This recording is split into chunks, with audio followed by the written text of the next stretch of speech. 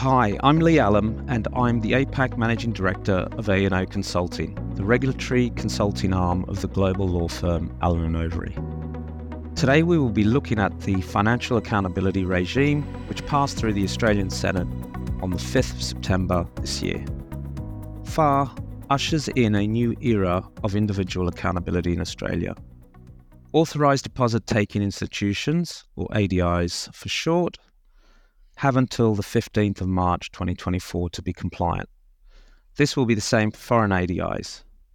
Insurers and superannuation funds have a slightly longer transition phase until the 15th of March 2025. However, the warning to the market has been clear: don't delay your preparation. There is a lot of work that organisations need to do in the transitional period to prepare for the implementation of FAR. We will explain why in more detail through this podcast. Here with me today to talk about FAR is Rosie Williams, a manager at A&O Consulting. Thanks, Lee. Today we're going to cover 3 key areas that will be crucial for organisations to consider during the transition period from BEAR to FAR.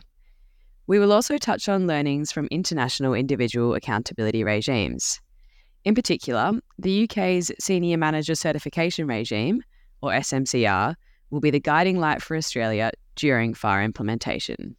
The first area that organisations must consider is the new accountability obligation for accountable persons.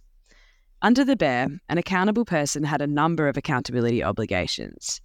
This included taking reasonable steps to prevent matters arising that would adversely affect the ADI's prudential standing or prudential reputation. So, for an accountable person under FAR, not only will there be accountability obligations from BEAR, but there is a new requirement to take reasonable steps to prevent material breaches of any financial services laws. Lee, why is the addition of the financial services law obligation such a big deal? Good question. Let's unpack what financial services laws actually means in practice. Financial services laws includes some of the Corps Act's greatest hits, including the very famous Section 912A, made a household name during the Royal Commission into Banking. In addition, ASIC Act requirements, including those relating to, say, unfair contract terms, and other laws relating to the conduct in the provision of financial services, which includes things such as the market integrity rules. This means a much broader set of requirements will be captured, and that there will be many more provisions that accountable persons will be on the hook for. A couple of examples, Rosie, to draw out the differences. If you use a standard form contract, that can now land your accountable person in hot water if it meets the requirement of an unfair contract. Another example would be the management of trade reporting. Any breaches under that regime would now fall within scope. In practical terms, this personal exposure with much more granular breaches is why you need to get your accountability map and accountability statements updated, working through things such as the overlaps and underlaps, and also ensuring that the relevant obligations now in scope have been covered by your accountable persons. Great, thanks, Lee. If organisations are still in doubt as to whether FAR will result in changes to documentation, you only have to look at the explanatory memorandum to the FAR legislation. This document states that FAR will most likely result in material changes to the details of the responsibilities of accountable persons. It sounds like the new accountability obligation will be a contributing factor to this. The second area for organisations to consider is the prescribing of key functions for ADIs. Similar to BEAR, under FAR, an accountable person will be defined using a principles-based element as well as a prescriptive element. Whilst the key functions for ADIs did exist under BEAR, it was a shorter list and they were for consideration rather than being mandatory.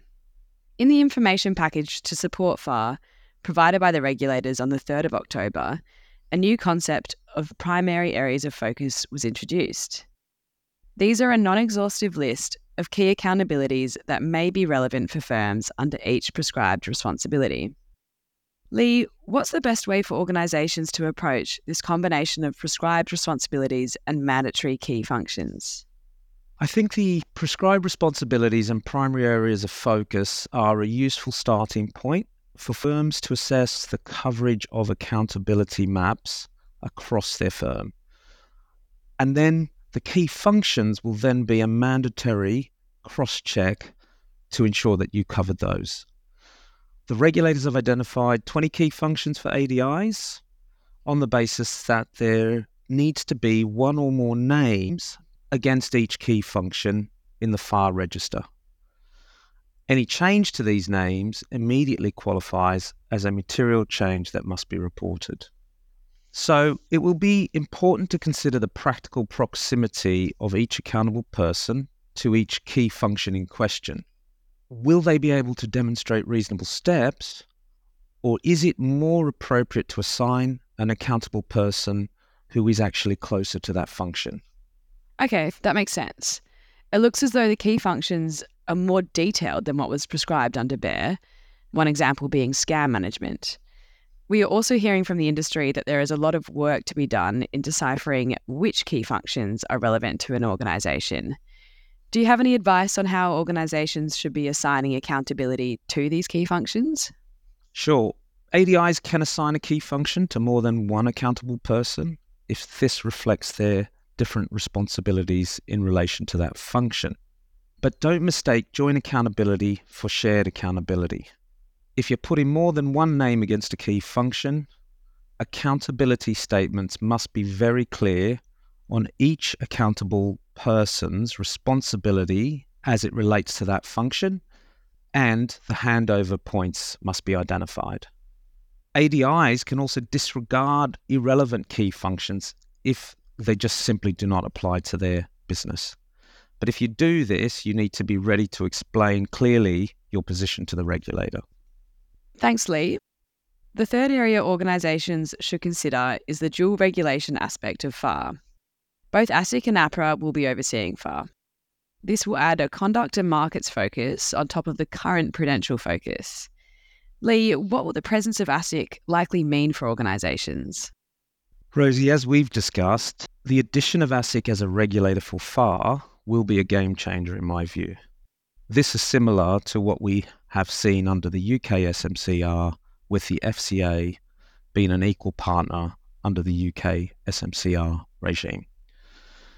ASIC is a different regulator and has a stronger and more experienced enforcement function. This, together with the broader scope of obligations, will mean many more of its investigations are likely to look at the conduct of an accountable person. This is very different to under the BEAR regime. It will be important for accountable persons to consider their reasonable steps framework from the perspective of an ASIC enforcement action, but also from a supervisory perspective. That's interesting. Thanks, Lee. Just to clarify, what do you mean by regulators taking a supervisory perspective?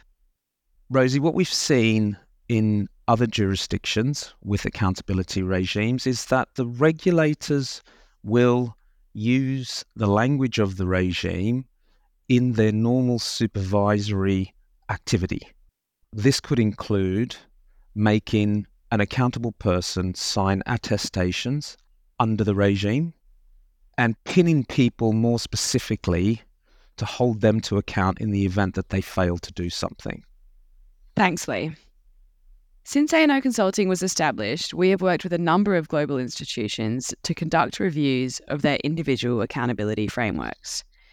Leveraging this experience, we have found that there are many points which actually read across to FAR, particularly as we've been talking about from the UK SMCR. Lee, are you able to share just a couple of the insights which do read across to FAR? Sure. There are 3 points that I would share. Obviously, there are more. But first, the perfect reasonable steps framework is a myth. There are multiple smart solutions that we have advised clients on in the UK. And while existing governance structures play a role in demonstrating reasonable steps, they will not be enough on their own. Finally, our expertise is derived from the developments in the UK, which has evolved. And we do not advise overcooking and gold plating the regime. It needs to be workable and practical to ensure that it can be delivered by the accountable persons. The second is that FAR arrangements will remain in a perpetual state of reinvention, so firms need to consider how they will prepare for this. Finally, centralisation is a positive to mitigate against failures in process and inconsistencies developing over time, which is an experience that many UK firms have encountered. Thanks, Lee. Now, there are many more layers of FAR that we could unpack, but that's about all we have time for today. A&O Consulting has experience supporting a range of financial institutions to review their individual accountability frameworks. We are in a unique position as we work closely with our lawyers in the UK who have deep SMCR experience and insight into enforcement trends, themes, and challenges. Please reach out to Lee or myself if you would like to discuss further.